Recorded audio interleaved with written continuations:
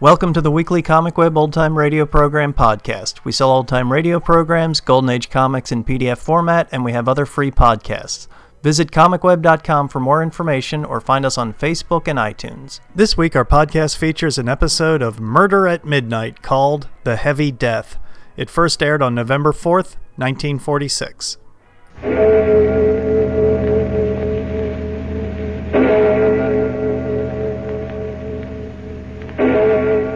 Murder at midnight. This kind of glass tube was pointing at Matson's body. When the switch went in, there was a whining noise. And then a white light shot out of it. I know you won't believe this. When it hit the body, it went all soft. It was just like the bones had gone out of it. It just went all soft and kind of poured off the chair and onto the floor.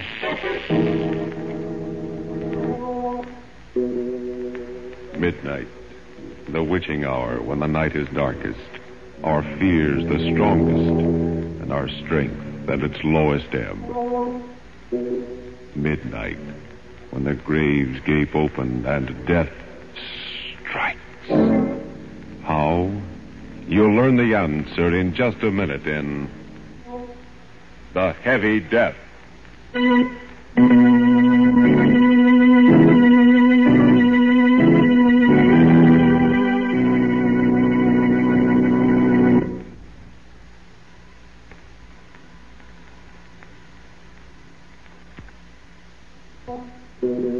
And now, Murder at Midnight. Tales of mystery and terror by radio's Masters of the Macabre. Our story, written by Robert Newman, is a weird and fantastic nightmare called The Heavy Death.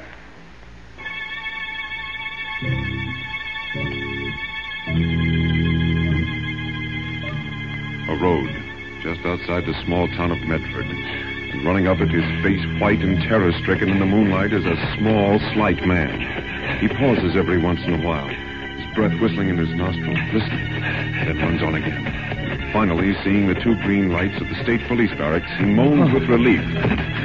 Runs in. Oh, thank God there's somebody here. I was afraid. Look, officer, you gotta get me away from here fast. Just a minute, Mac. Take it easy. No, easy. He'll be here any minute coming after me. I gotta get away, I tell you. And I'm telling you to take it easy.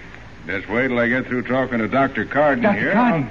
Are you the Dr. Carden lives in the big white house near the river? Why, yes. Well, then you can tell him it's true. Otherwise, he won't believe me. Nobody will.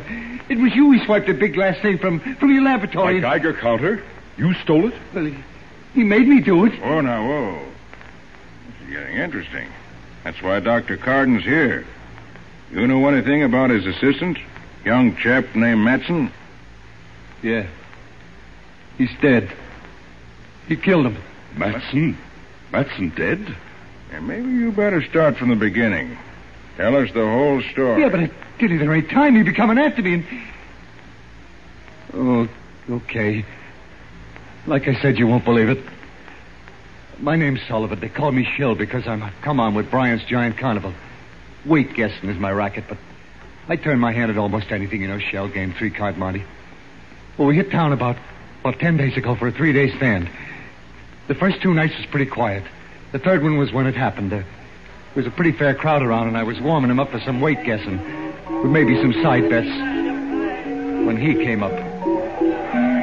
Okay, folks, okay. Step up, hurry up. And let Porky Sullivan dish your weight. A Cupid doll and 3 pounds off either way. Now, what do you say, lady? Your weight's not like your age, It always shows. What about you, sir? Guess your weight? Do you really think you can?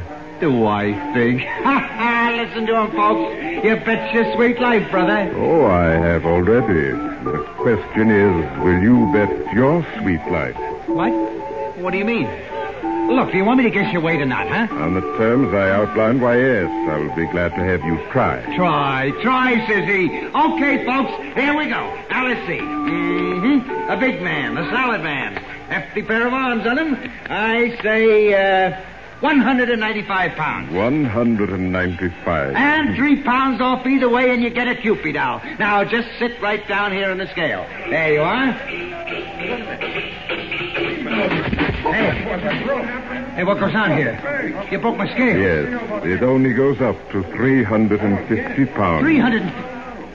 What do you got in your pockets? Would you like to look? No, I don't know how you did it, but more power to you, brother. When I lose, I pay with a smile. Well, here's your Cupid. Thank you. No, that's not what we bet. What?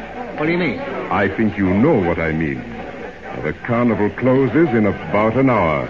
I'll be waiting.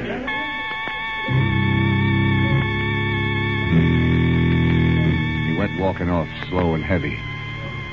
The crowd stood around for a couple of minutes, gaping at the broken scale and talking. Then they all decided it was some kind of a gag and went on and forgot about it. For me, I couldn't forget about it. Somehow I didn't think it was a gag. There was something about him, the way he moved, the way he talked, that scared the pants off me. I hung around for a while, getting my stuff together, and then I looked up Rube Thomas. Rube's a big guy. He used to be a wrestler, and he was just closing up his Wheel of Fortune. Hiya, Rube. How are they going? Not bad for a one-horse town. How's it you? Oh, not too bad. Well, some wise guy busted my scale. Huh? Busted your scale? Yeah. Well, Rube, that's why I come over. He was a queer duck. I just couldn't figure his pitch, but he said something about waiting for me when he closed up, so I thought... So you thought maybe you should have some protection walking down to the station. Yeah. That's a hot one. What is? You're on your side bets. Well, don't worry about it. Ain't no one gonna lay a finger on you when you're with Rube Thomas. I helped Rube take down the wheel. But even then, we were about the last to leave the fairgrounds. We went out through the main gate. It was pretty dark, but I wasn't worried anymore. I'd never yet seen anybody Rube couldn't handle. Then I heard footsteps. Slow and heavy ones. And then... There you are. And I've been waiting for you. Yeah? No kidding? This the guy? Yeah, Okay, Bob. What's the pitch? What's your racket? Racket? There's no racket. Your friend and I had a bet. I've come to collect. Yeah?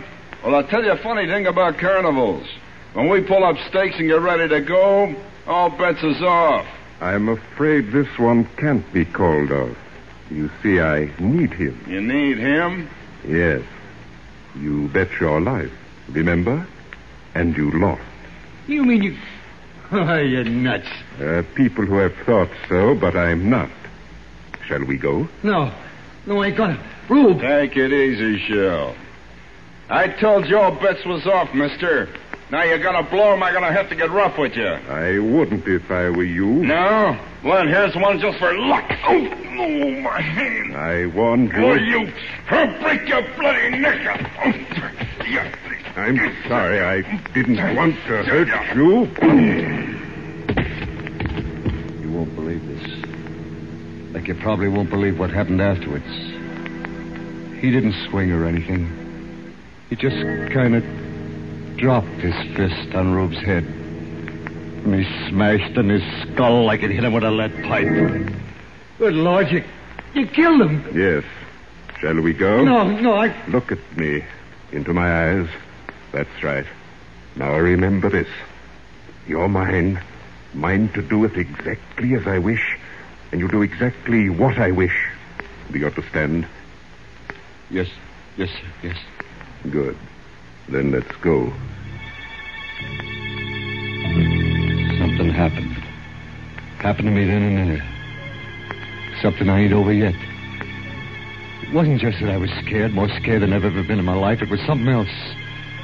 When I looked into his eyes, it was like I just plain didn't count. That no one or nothing did.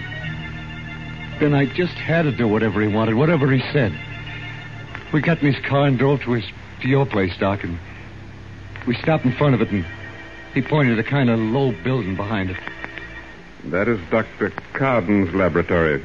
He has something there I need. A Geiger counter. You're going in and get it for me. You mean swipe it? Yes. It would take too much time to make one of my own, and as I said, I need it.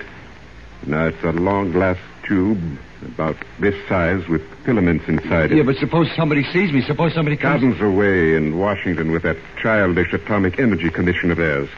There's only Matson, his assistant, and he must be sleeping. If he should try and stop you, well, you'll have to take care of him. But remember, I want that Geiger counter. Like I said, it was like I was numb. Didn't have a mind of my own. I did it. Found an open window. Went in and got what he wanted. Brought it out to him. He didn't say a word. He just put it in the back of the car and we drove away. It was about 11:45 when we got to his place. Big rambling house at the foot of a mountain. He took me around the back through a kind of iron door and... Well, it was like out of Buck Rogers, the 25th century. Big glass tubes, dynamos, wires. He must have noticed me staring because he said... Go ahead, look around. There's equipment here that doesn't exist anyplace else in the world. Yeah, but what's it all for? And if I told you, you'd be even more frightened than you are now. By the way, what's your name? Sullivan. Shel Sullivan. I'm Dr. Vance. Dr. Brian Vance. Doctor? Of nuclear physics. Without doubt, the greatest scientist in the world today. Do you know anyone else who has been able to convert most of the elements of the human body into the heavy isotopes? Look, I don't know what you mean, but is that... Yes. That is why not only my weight, but the entire atomic mass of my body is... What's that? Sounds like a car. Yes, but Coop... Oh, Matson. He must have heard you in the laboratory, followed us. Well, I was as quiet as I could, be honest. There's nothing to be worried or excited about. Hello, Matson. Vance, I should have known it was you. Should have known what with me?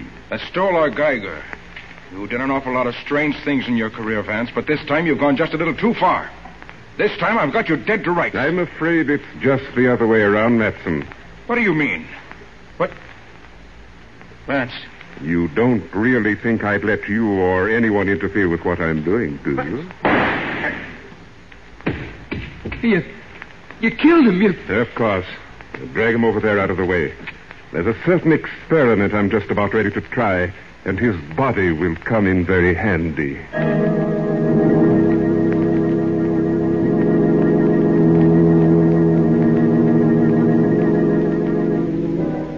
With Shel Sullivan staring at him in abject horror, Dr. Vance turns away from the body on the floor, lumbers over to one of his instruments, and begins examining it.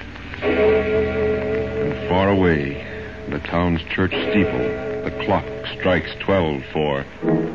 Murder at midnight.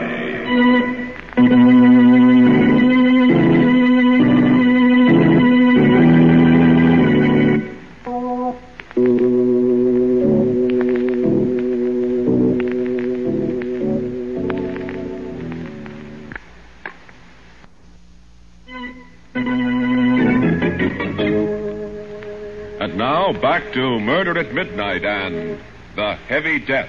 It's just a moment later. Sergeant Rowe and Dr. Carden staring incredulously at Sullivan as he pauses for a moment in his terrifying story. Then the trooper says, We did find Thomas's body out by the fairground, but it was an accident. Hit by a truck or something. You mean this Vance killed Matson just like that? Shot him without turning a hair. Sure sounds to me like... Dr. Carden, what do you think? I don't know, Sergeant. I do know Vance. I knew that he had a laboratory somewhere near here, and... Well, it's true that he probably knows as much about nuclear physics as anyone in the world. We tried several times to get him to work with us during the war, but he laughed at us, said that what we were doing was childish. Yes, but this other business, this changing himself, making himself heavy... Yeah, even his voice was heavy like. Is that possible, Doctor? Theoretically, yes, I suppose it is. After all, Professor Urey did it with hydrogen, made heavy water.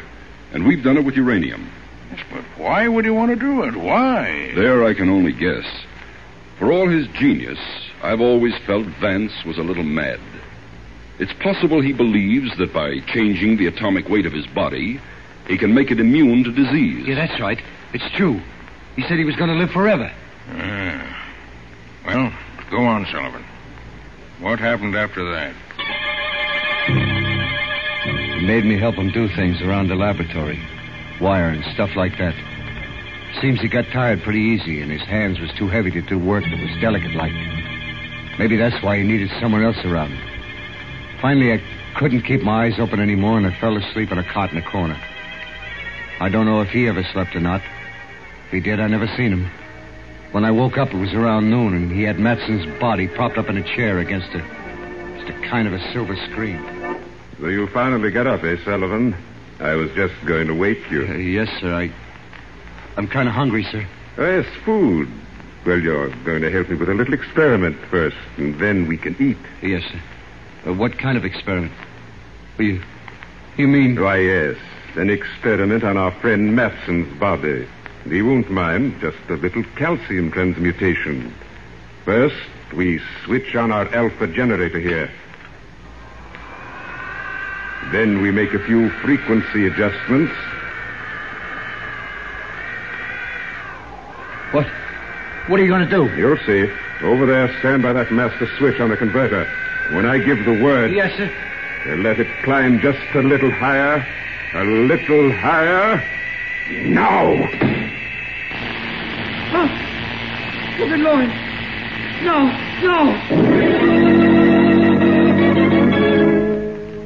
There's a kind of glass tube pointing at Matson's body. When I threw the switch, a white light shot out of it.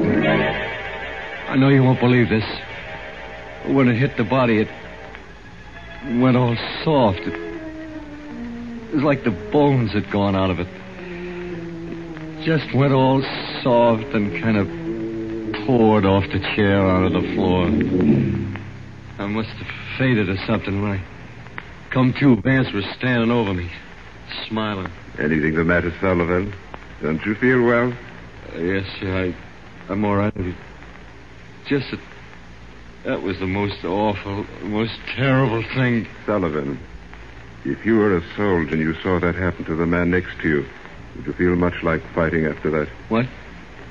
You mean you're going to do that? I'd advise you not to ask too many questions. We'll dispose of the rest of the body later, but now let's eat. Like I said, it was just about a week ago. I can't really tell you what happened after that because I was in a daze most of the time. We worked, him showing me what to do, wire and solder and stuff. We ate. Sometimes he let me sleep. Then this morning it happened. I woke up at about 10. He was standing looking at this thing we've been making. Well, Sullivan, it's finished. Just a few adjustments and we were ready to go. Yes, sir. And I'm profoundly grateful to you for your help. I will show you how grateful in a very concrete fashion. You mean you're going to let me go? You're going to let me go? Oh? Really, Sullivan? That's a little foolish, isn't it? Well, I don't know. I just thought... Yeah, I guess it is. Well... Where are you going? Inside to fix some breakfast. No, Sullivan, no food for you. Not today. No food? No, because tonight you're going to enjoy a tremendous experience. One I experienced myself several months ago. And the process is much simpler when the stomach is empty. Process? You mean you're going to make me like you? Heavy? Yes, Sullivan. I told you I was grateful to you and... Oh, no, Doc. No, please, will you? For heaven's sake, You're being rather childish. I'm not going to bother detailing what it will mean to you physiologically, the immunities it will give you. I will merely tell you that we'll do it tonight. Getting changed to become like he was. Heavy as lead. Well, it did something to me. It was like I'd been doped, hypnotized. All that time afraid to do anything to make him mad. Now I was even more scared to stay. I made out like everything was fine, and I waited.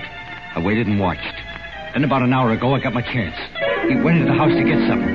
He didn't lock the door. I was out like a shot, grabbed his car and started down the driveway. As I went past the house, I heard a window open. Sullivan, come back! Come back! You'll regret this! You'll regret it!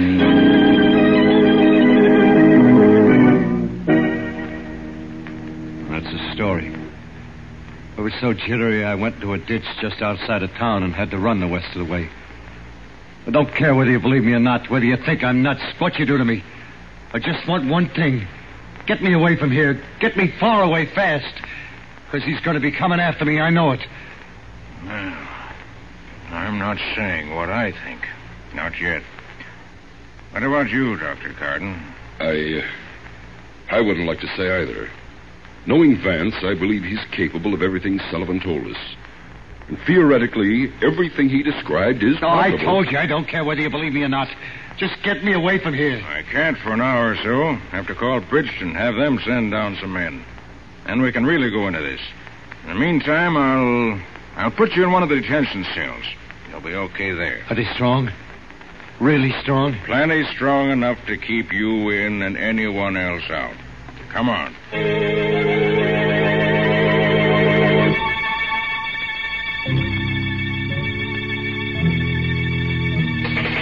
Sergeant! Hey, Sarge! Dr. Carden! Ain't it about time? Ain't it? Hey, can't you hear me? Sergeant! Dr. Carden! Oh, gee, Sarge. I was starting to get a little worried. You. Yes, Sullivan. You didn't really think you were going to get away, did you? Oh, what are you going to do? You can't do anything. The cell door's locked. Is it? Let's see. Hey, you see? You can't break it down. You can't. It's sealed. Yes, Sullivan. But steel can be smashed if it has to be. No. I told you you'd regret running away, didn't I? No. Look, I'll come back. I'll do anything you want. I'm afraid it's too late, Sullivan. No. Too late for anything but this. Dr. Carden. Huh? Did you hear it, too? I'm not sure, but it did sound like... This way, quick. Good Lord. Look at that cell door. Oh, and Sullivan. His skull. Smashed like an eggshell. Well, Sergeant? I guess I must be nuts, too. Look, Doc. He must have just left here. If we wait for the men from Bridgeton, give him time enough to get back to his place to those blasted ray things of his, there's no telling what he'll do, how many lives he'll cost. But if we leave right now, the two of us, maybe we can get there before him, cut him off. What do you say? You game? I'm game, Sergeant. Let's go.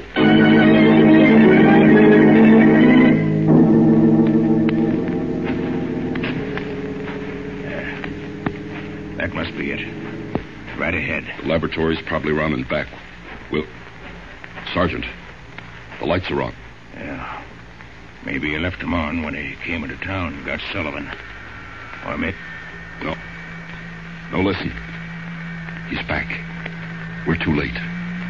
What in heaven's name is that? An electrostatic generator or a cyclotron. He's... Oh, good Lord. Up the mountain there. Look. Great Scott. Looks like a hole or something. But it's moving. A neutron beam. Disintegrating. Eating its way into the mountain. He must have found some way of harnessing... Dr. Gordon, swinging this way. Must have seen us. Come on, run. No good, Sergeant. Seems to have a range of almost half a mile. But eating through solid rock that way. If it hits us...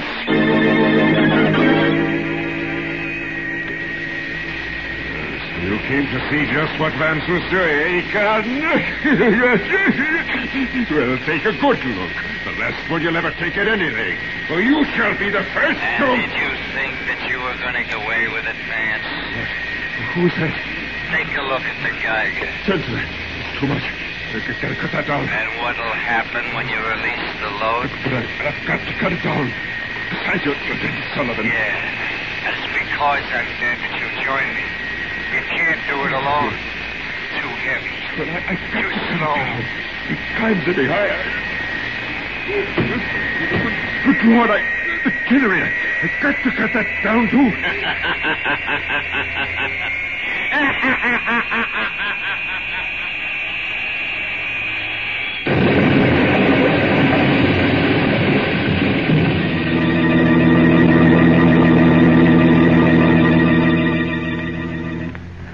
Dr. Carden.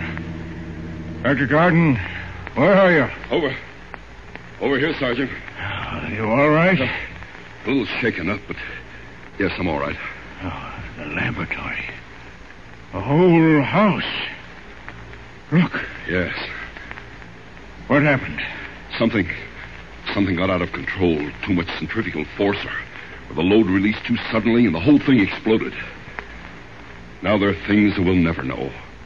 Except something we knew already. That science can either be man's servant or his master and his doom.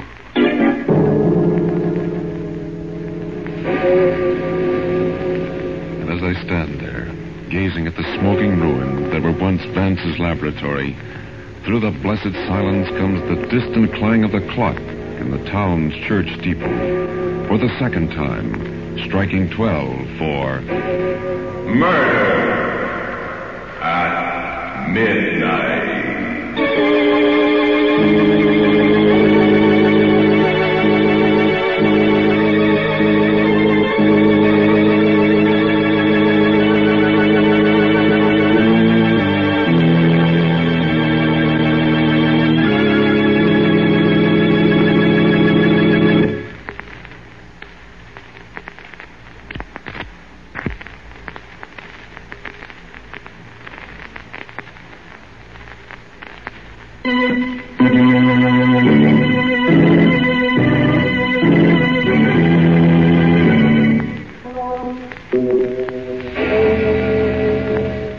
Remember to be with us again when death hovers like a dark cloud and the clocks strike 12 for Murder at Midnight.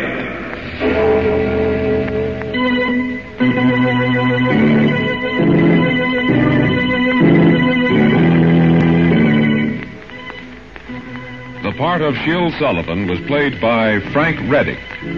With music by Charles Paul, Murder at Midnight was directed by Anton M. Leader.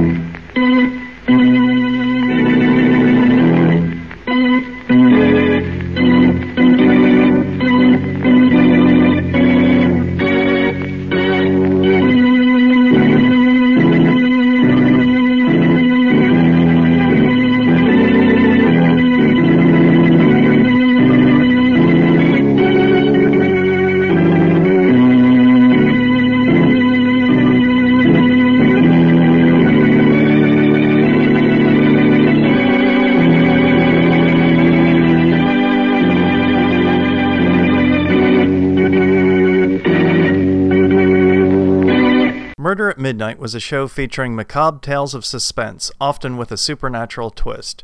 It was produced in New York and was syndicated beginning in 1946. The show's writers included Robert Newman, Joseph Ruskell, Max Erlock, and William Norwood, and it was directed by Anton Leader. The host was Raymond Morgan, who delivered the memorable lines of introduction over Charles Paul's effective organ theme. Midnight, the witching hour, when the night is darkest, our fears the strongest, and our strength at its lowest ebb. Midnight, when the grave gapes open and death strikes. And on that note, thanks for listening, and we'll catch you next week.